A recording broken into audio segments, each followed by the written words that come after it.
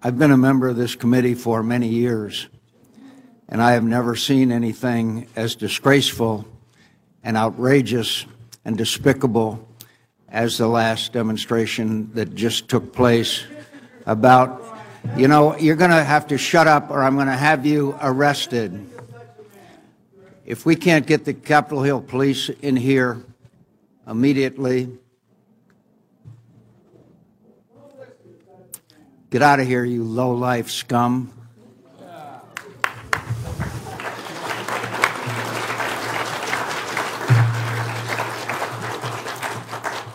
So, Henry, I hope you will, Dr. Kissinger, I hope on behalf of all of the members of this committee on both sides of the aisle, in fact, from all of my colleagues, I'd like to apologize for allowing such disgraceful behavior towards a man who served his country with the greatest distinction. I apologize profusely. John McCain. He is no longer with us. Rest in power to our beautiful boy, John. Mm-hmm. Yes. I was listening to Meet the Press on the way over here. And Nancy Pelosi wants to rename the Hart Senate office building. So did Schumer. Main Senate office building. Schumer dropped the bill, or is going to drop a bill on it. Oh, damn. Yep, to rename. Right. I forget. It's either, there's Hart, Russell. Hart and Russell are the and only Dirksen. Oh, yeah. And Dirksen, yeah. So one of those will be named the McCain Senate office building relatively shortly, because that's the only thing Congress and it just came out that McCain wants Obama and George W. Bush to give eulogies at his funeral. And doesn't want Trump. Yeah, obviously. Well, yeah, I mean. That's great. Trump was a fucking catty high schooler to him, basically. Yeah, right. For no reason. It's like Mean Girls. Really, oh, yeah. I mean, he wasn't even running against him, Other than, McCain's vote to uphold Obamacare. But didn't he make those I could be wrong here. A little foggy. Oh, with the before memory. that? I'm pretty sure he made those comments in, a Republican primary or something where they're like, well, the renowned Senator McCain wouldn't agree with that policy, and he's a known foreign policy expert. And he's like, he's a loser. he got shot down. He's a loser. I like my war heroes not captured. Yeah, exactly. Which, objectively fucking rules.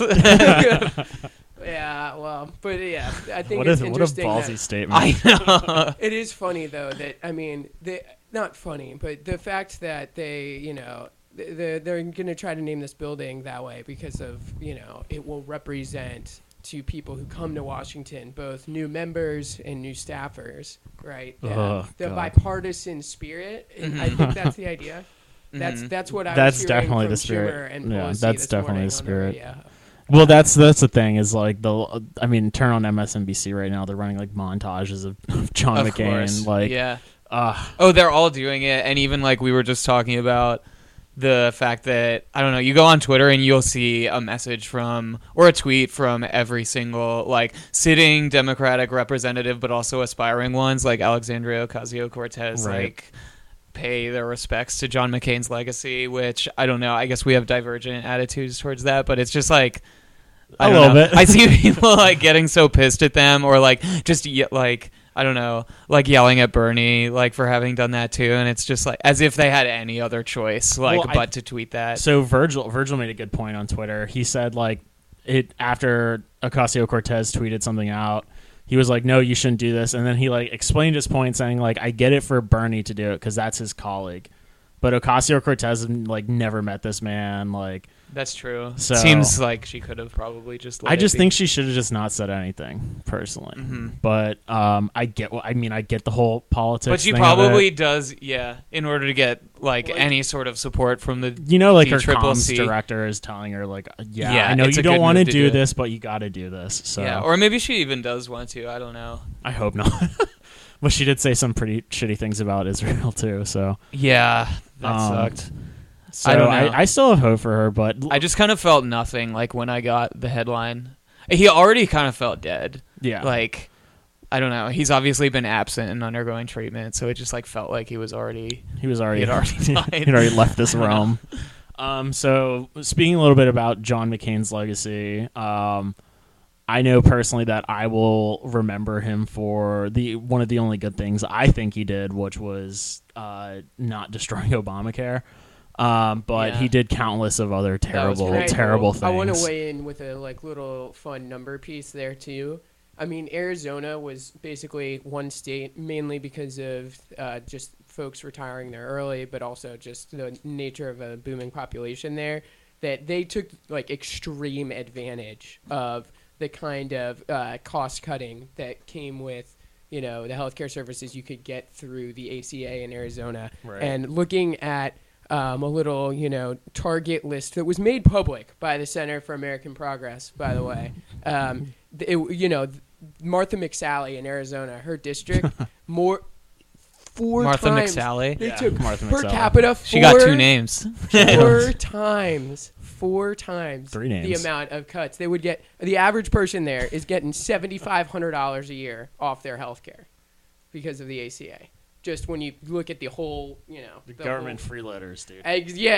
But I wonder who McCain needs to keep voting for him. Right. When he's making that decision too, and that's one thing that when it comes to bipartisan politics, when we talk about voting which way or not, and saving health care, it's great that he did that, but So on that vote, I guarantee you he had nothing else in his mind but his legacy. Yeah. On that, because he was like, I don't want to be remembered as too evil.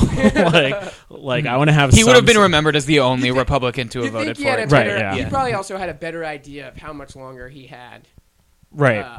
Than we did at that time, and to his credit, he's very good with in front of the camera, and he's the clip of him, politician. Oh, the one clip is going to endure forever now in America's public memory. He's not an Arab. Of him just saying that Obama he's not wasn't an an Arab. He's just wrong about everything. He's not an Arab. He's like a decent man. Oh yeah, he says he's a decent man that we because Arabs aren't decent people, and right? And then he immediately follows it up with just we disagree on fundamental issues. Yeah. All right. But it was that clip is very endearing, and he totally not on war. The body language, it was all it's perfect with the angle of the everything. So that we're digressing from. It'd be John funny McCain. if Sheriff Joe Arpaio now decided to run for his Senate seat. Oh God. Yeah. Is he not? I don't know. I feel like he might not even be able to. I thought he ran in the. Yeah, he might not even legally. He ran in a primary recently. Yeah, that's true. I don't know if it was a House seat or a if Senate it was, seat. or even a local state. It was something I can't recall, but he did run in something, and he was all right. Yeah, fuck Joe Arpaio. Digressing from the McCain news that's all over the media right now, we are talking about GoFundMe for all. Bernie Sanders' plan for national health care. Oh, yeah. So we're going to have government subsidized pools that are going to go straight to your GoFundMe account for all your medical needs. No, but more seriously, we are talking about Medicare for all and single payer, and why you as a moral human being in society should do your due diligence and support this obvious policy. So where do you guys want to get into it first? Do you want to do reading series or? I guess the one I want to start off just going annoyingly back to the McCain stuff. Jesus. Not really him, no, but more just the bipartisan centrist spirit, the sort of the vibe of the day, and talking about the passage of the Affordable Care Act and basically Joe Lieberman voting down a public option to be included in that, which, if you talk to, I think, your Hillary Clinton Democrats, they like to tell you about the millions of people who now have access access to healthcare they have to pay for, but access to healthcare. Access. Right? So access to even more affordable healthcare in some cases that you wouldn't have even had to, pay for with the way the program could have been structured using, I believe, payroll taxes. But I think we can get more into the weeds of Medicare for all. Was a public option built into the Affordable Care Act. Right. Voted down by a Democrat. By a Democrat.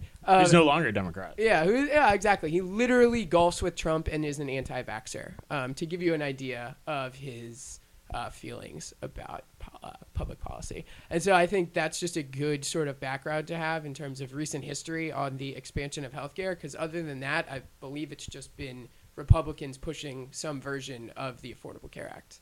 It's either been that or them pushing like health savings accounts or tort reform. So those are their main policy issues, which will not actually decrease spending that much. So they're not large. And health savings accounts don't work. Yeah, but they're very small changes to a system, and what I think we want to talk about today. Tort reform, which is like the electrifying political issue among pollers right now. It's ridiculous. I think that's a good transition. Do you have tort? Might be the most boring word in the English language. Yeah. What? Tort. Yeah. Saying like tort reform immediately, I think turns off 85%. I stopped listening just now. Right after you said it. All right. So do you have polling numbers? I mean, do we want to talk about like the polling of Medicare for All? Yeah, or even just a rough idea. Yeah. So this fucking annoying ass article. Should I? I mean, do we even want to read it? Or I don't know. Just. I think we should. All right. Let's dive into the article and then we'll talk about why we should be doing this. So this is a piece from Politico. You can already probably guess that it's terrible. Entitled "Why Medicare for All is Playing Poorly in Democratic Primaries" by Paul Demko. So it starts off. Most of the prominent Democrats eyeing 2020 presidential bids, including Senators Kristen Gillibrand of New York, Cory Booker of New Jersey, and Elizabeth Warren of Massachusetts, championing the idea of Medicare for all, suggesting it's become almost a litmus test for the party's base. But the notion of government-funded healthcare has proved a tough sell to Democratic voters in swing districts that will determine control of the House. Many Democratic candidates who made that a centerpiece of their campaigns in key districts this year lost their primaries, in some cases getting clobbered by rivals who offered vaguer healthcare plans or backed a more incremental approach. Democratic primary voters in battleground districts in Iowa, Texas, Kansas, and New York passed over candidates who emphatically supported single payer. The problem is Medicare for All just isn't one of those litmus tests for Democratic primary voters, said John Azalone, of a Democratic pollster whose firm helped defeat a single payer advocate in an Iowa swing district this year. Voters are smart enough to know that Medicare for All isn't going to happen right now or maybe ever. That line right there tells you how this journalist feels. It's not bad either. No, this guy it's not. A reporter. No, it's not. Yeah, no, I mean, that's, any thoughts on that? Like, I mean, one, I think it's stupid for the Democrats not to run on single payer. I think it's, as we'll get into the polling that's been recently released, it's an overwhelmingly popular policy that would have traction with their base and pick up independents and, chuds. So, I don't know. Just for me, like, it feels as though, especially with the sort of realignment of Democratic politics at the national level around the issue of single payer, like, because Bernie popularized the idea in 2016 and then proposed a bill last year that was co-sponsored by a group of Democrats that together have a 63% chance of being the 2020 presidential nominee, that like it just feels like something that's kind of inevitable. Right. And that like the momentum is for sure with single payer, if not with like a fully nationalized healthcare model, and that over the next however many years it takes to implement single payer, there's going to be like thousands and thousands of articles like these that are written with the sole purpose of casting doubt on the actual popularity of single payer among voters, especially in like what are going to be described as like rural and swing districts. Yes, and I think that's... as if they can't like either wrap their minds around like a detailed proposition for a single payer healthcare system, or just won't support like vague notions of a socialized healthcare system, which they will. Absolutely. Well, I agree. I agree mainly also because I think that there's this thought that if you need to win in rural areas or in areas that have been Republican strongholds for some time, let's just say like the U.S. Southeast, as well as some of your like more farm states, or I guess what you would want to call the Rust Belt. Flyover country. Yeah, exactly. If you're talking about those areas, all I know is at my day job, I have to do a decent amount of stuff for nonprofits that care about health issues. And they love to do state-by-state reports on things. And it's always these deep red states where people are suffering the most.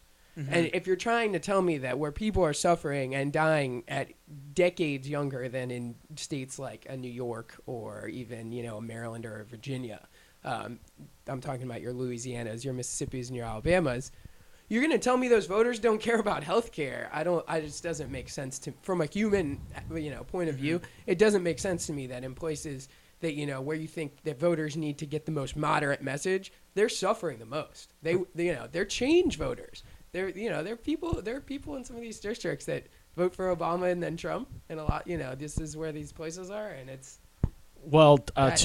two points. Healthcare is like one of the most personal issues there is in modern politics. It just is. Mm-hmm. Yep. Financially, and because like you're dealing with your loved one's health or your own health, it's just one of those issues. Second of all, I would love if he showed more of what these races were in this article, because I have a hunch that the reason these candidates that support single payer are getting clobbered is because of D-Trip, putting their thumb on the scale and, hey, we're backing this candidate because they have a bigger Rolodex than you and they can get more daddy's money. So. That's just my 2 cents. Alienate less people by taking a position that is really one that is more focused on the health of your constituents than the pocketbook of your donors. Mm-hmm. So the article continues on. Just 16% of Democrats identified support for a national health care plan as the number one issue in determining their vote, according to the Kaiser Family Foundation survey last month. I think I looked at the same survey, and it definitely did not say that. Let me pull it up real quick. So this wasn't last month, but they did a poll in March and where they found that 75% of respondents found Medicare for all favorable, including a high that I've ever seen, which was 64% of Republicans. Yeah.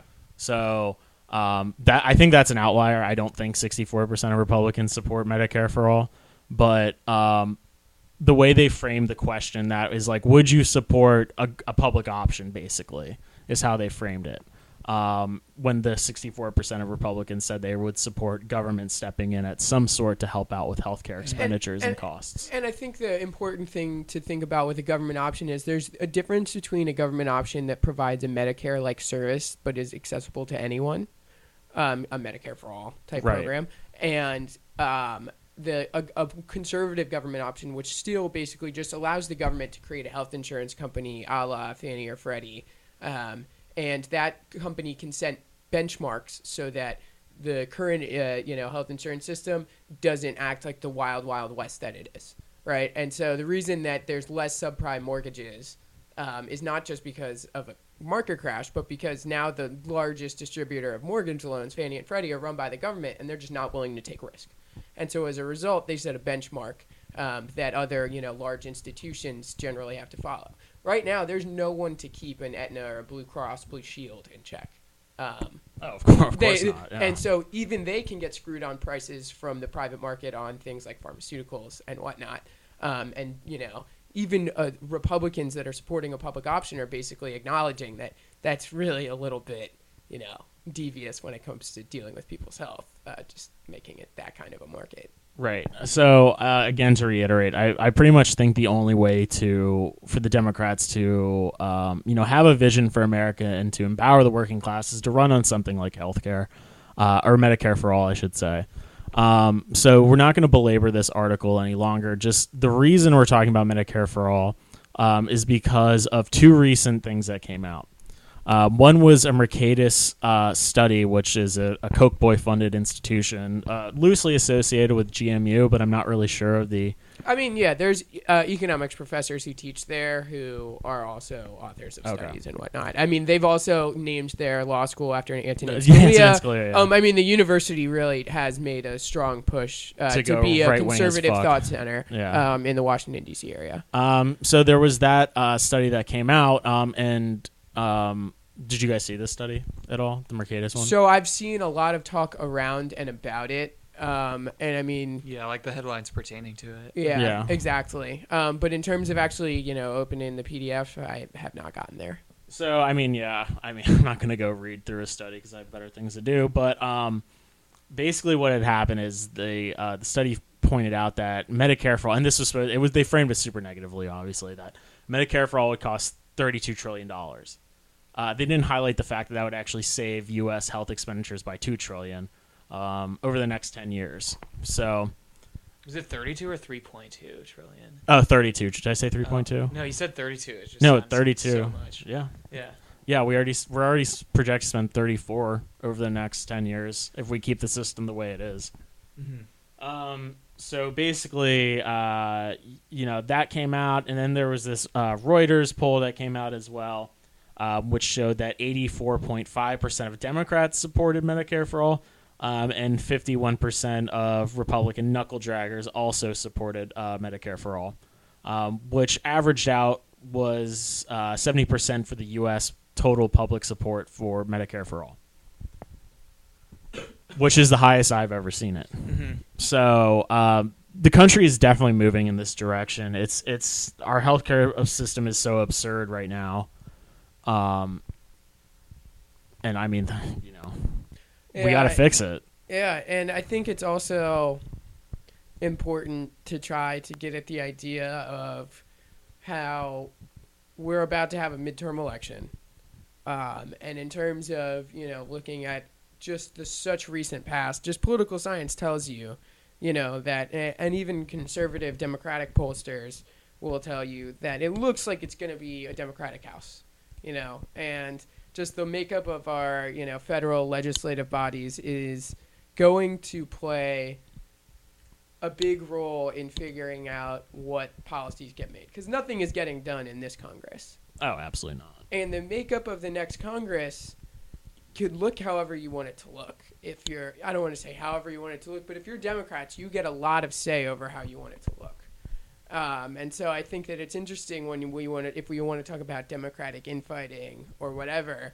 I mean, would you say that there could be some kind of healthcare fix that comes out of a Democratic Congress that gets elected, or do you think that because of what we're talking about, like from this Politico article, that it's just going to be a bunch of like centrists or former vets or whoever that are just not going to make healthcare, a mantle of what they're trying on the, put it up there, or they, you know what I'm saying? Like, that's an open question. So I think we're not getting anything close to a public option until 2020. You're not going to get it with Trump in office. And personally, I think it's going to be hard for the Democrats to take back the House and the Senate. I think they make bigger strides in the House. I think the Senate is retained by the Republicans. So, do you think they win the House though? I think it's going to be hard for them too. Okay. I don't know. I mean, they have to take back 43 seats. I think the latest polling I've seen is they just overall congressionally have like a 7 or 8 point lead or something like that. I think that's like Hart, which is the NBC pollsters. But well, I'd have to look again, but I don't know. Well, that's beside the point. It's still going to take grassroots energy to push the middle of the party to the left on this issue. Mm-hmm. With the leadership currently as it is, and I don't see it going away anytime soon, they're still going to keep pushing for, let's just retain Obamacare. Let's protect Obamacare. Let's protect the ACA. They're not fighting for anything. They're just fighting against stuff. Yeah, I guess that's what I was asking. Because, I mean, I feel like as loud and annoying as the Tea Party was, they got some concessions, but maybe not. You can say that the rhetoric and tone of the Republican Party has gone closer in their direction, but I don't think Mark Meadows and Jim Jordan and whoever are as happy as they would be with a President Rand Paul or someone. Maybe I'm wrong. I don't know. I think they pretty much align pretty policy wise with Trump and. Well, yeah, I guess. I feel like Pruitt and Cohen. Like, I feel like they have some of those folks. Some of those. They're just more ideologues in my mind that's what I'm than saying. Pragmatists like the rest of the Republican Party. Exactly.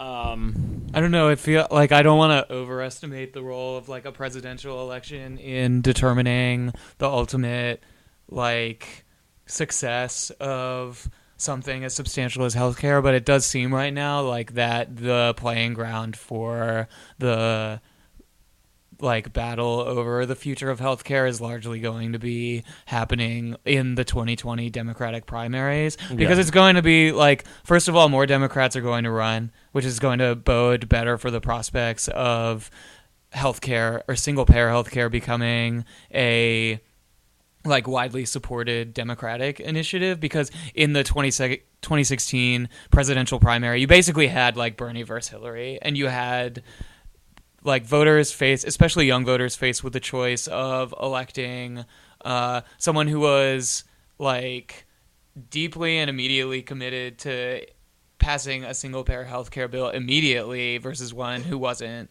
And I don't know. Now you're going to have basically two camps. You're going to have the maybe Sanders, but probably Elizabeth Warren, Gillibrand, Kamala Harris, or Cory Booker, who are all in favor of single-payer healthcare on paper, versus another camp, which very well could be constituted by Joe Biden, Cuomo, and Terry McAuliffe, who have all voiced, who are basically all putting out feelers for running in the next presidential election, and Michael Avenatti as well. Damn. Did you see that in Iowa? No. Oh, yeah. He stopped in Iowa to do pre-campaign stumping. And so I don't know. It seems fortuitous for the Democratic Party's prospects of passing single payer that support is swelling sort of within the same political moment that the DNC voted to do away with, or at least bar superdelegates from pledging support in the first round of primary ballots. Did you see that? Yeah, I saw that. Yeah. And so I don't know. I also don't want to I don't know if it's naive to overestimate the ultimate effects that'll have on truly progressive candidates winning, but it will for sure sort of rehabilitate the DNC's sort of image in the eyes of young people who felt alienated by the establishment's support of Hillary Clinton and its opposition to Bernie Sanders. So I don't know. Yeah, truly. Exactly. And so I don't know, maybe some reason for optimism, looking forward to 2020. Yeah, I don't know. I mean, I think it bode well for the Democrats to run on something that they're for and they're fighting for, a vision for America. Because I remember when I was interning on the Hill, the D-Trip, or maybe it was after it, but the D-Trip put out their slogan for they were floating their slogans, and one of them was, "We're not them." Yeah.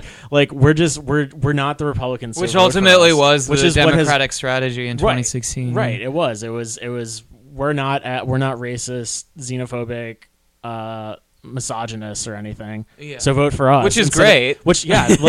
Good. Happy. You shouldn't be. But you should also stand for something too. But it's not a platform that's pregnant with political possibility. Right, exactly. Yeah. It's not going to materially change most people's lives, because it has nothing to do with economic empowerment of the working class or anything.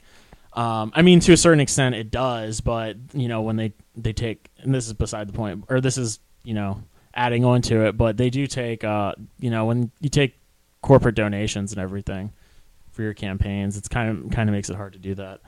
Especially from the health insurance industry when it comes to a plan like single payer. And to be sure, put them out of business. And to be sure, we're not racist would and should have won against we are racist. Right. Well, yeah, of course, but at the same time you also have it's not one that's going to rally alienated voters and citizens around an otherwise uninspiring and unsubstantial political platform. Just saying we're not racist is great, you shouldn't be, but also how are we going to get rid of racism?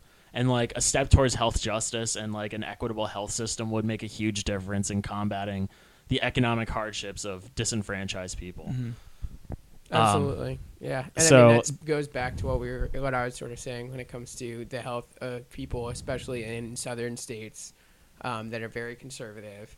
And I mean, I think this is not directly at all related to healthcare, but to enfranchisement is I saw they were able knock down the plan to get rid of 7 of the 9 polling places in a majority African American district in Georgia. Yeah. And I mean, the fact that there was an effort to do that in the first place, I think tells you a lot about the powers that be and how they feel about, democracy. Yeah, democracy. Yeah. Yeah, exactly. Well, and honestly, like in Georgia, I mean, white supremacy. Right, Like, yeah. I mean, I just, So I mean,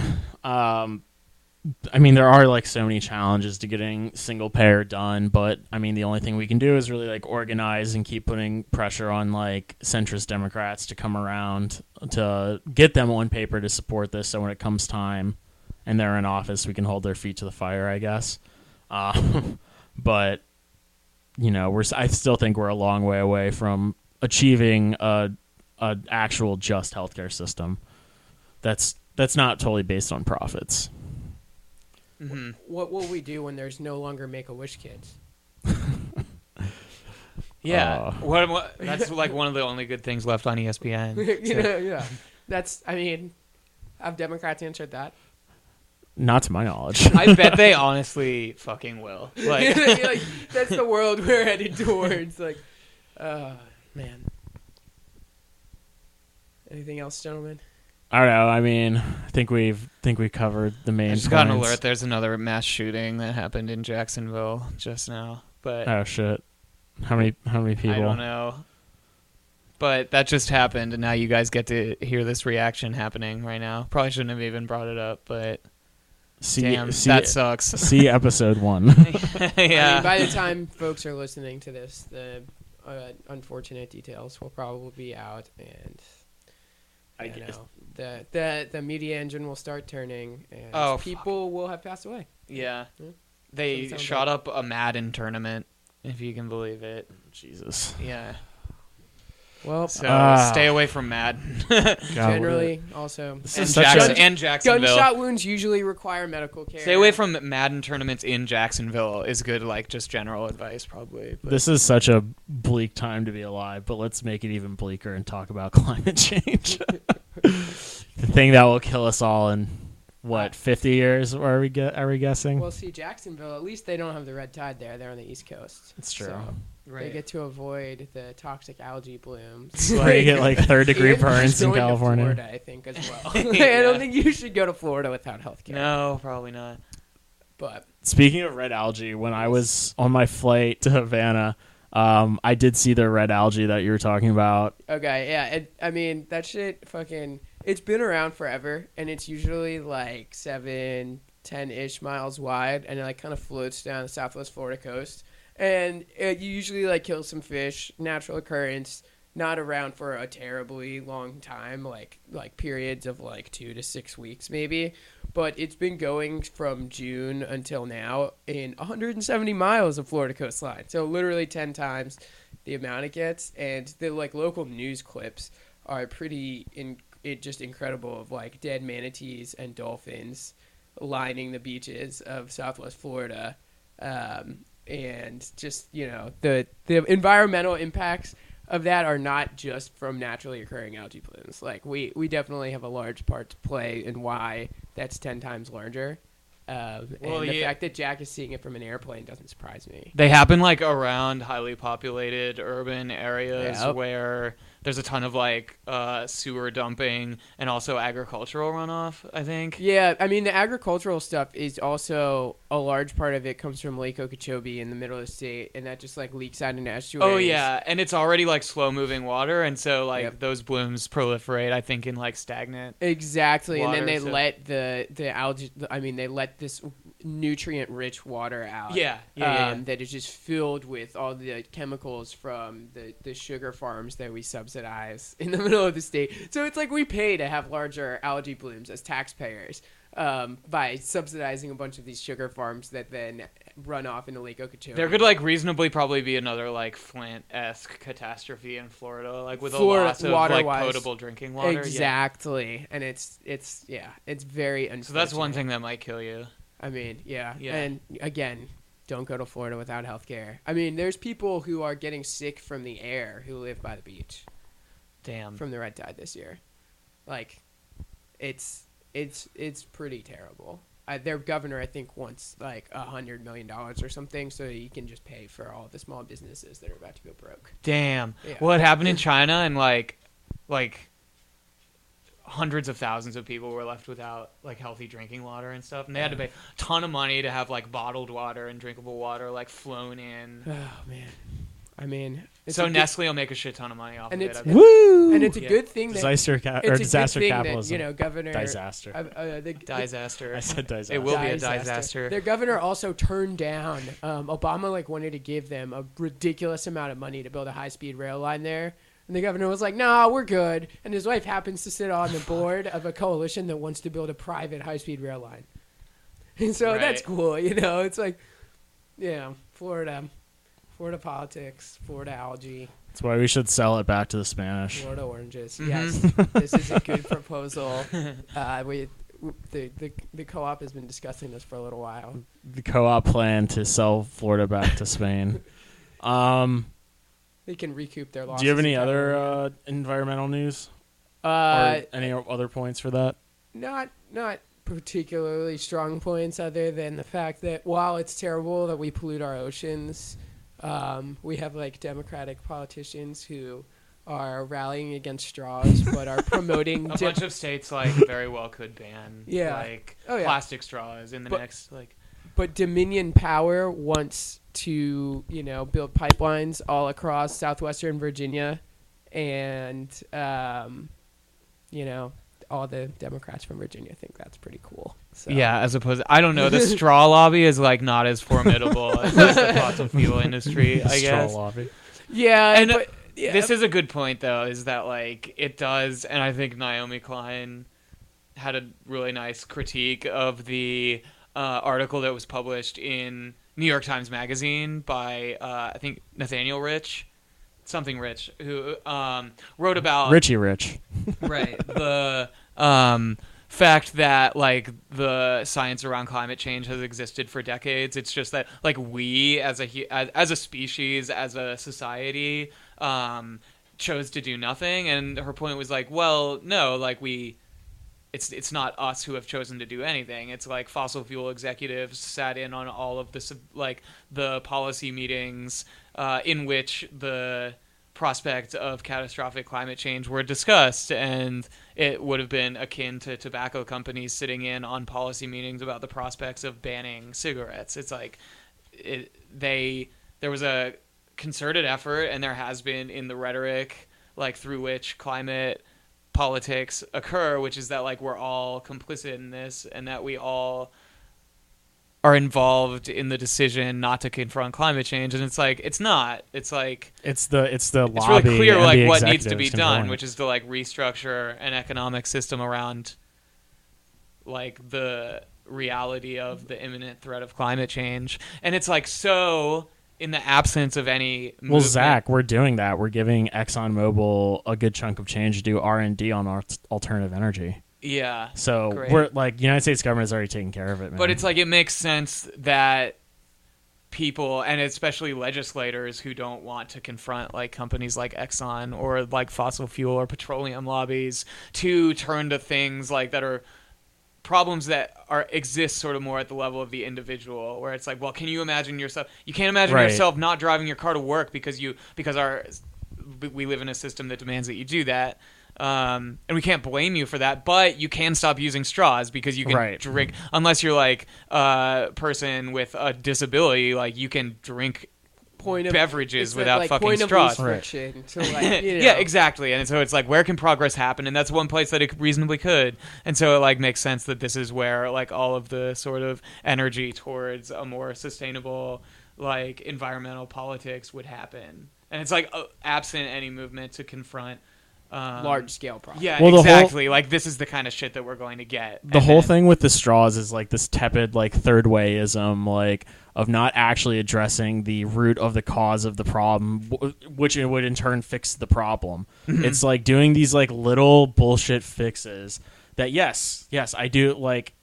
in theory, I agree with that. Yes, we need to stop doing like having a lot of plastic and polluting and shit. It's like yes, porque no I los agree. dos, you know? Right, yeah. But it's like we're not going to get there by just fucking banning straws. Like we need to restructure our economy to make it so like we're operating on renewable resources and it's not profit or like driven. putting fucking compostable cups in coffee shops and shit. Right, It's like that's better for sure. But like you're going to write the same exact article 40 years from now. Well, isn't this such a great thing that we're doing and making progress as a species? But like, there's an impending cloud of doom around the planet, and we're gonna melt in like fucking 50 years. It's also like I'm not gonna get the science 100% right, but really all it takes is like 3 or 4 small leaks in your hundreds of miles of like natural gas pipeline. And this is from a congressional research study that I don't know if I still have access to, but I read when I was working on Capitol Hill. And basically, the methane gas that goes into the air on average from that is just dwarfs anyone's carbon footprint. Mm-hmm. Even if you fly on a plane, on like a commercial jet, 3 times a week and drive an Escalade, live in a 15-bedroom house, you're still not going to come close to what a small methane leak in a large pipeline does to the environment. Right. And it's just those kinds of things that it's terrible that there are straws piling up in the oceans along with plastic and bottles like murdering turtles and stuff. Absolutely. Yeah. Which turtles are my favorite animal, let it be known. But it doesn't. I don't need like my everyday life doesn't have to change for my light switch to be turned on by something that is so much less harmful. And that's and that's a point that like or like unplug your toaster when you're not using it. Yeah, exactly. Exactly.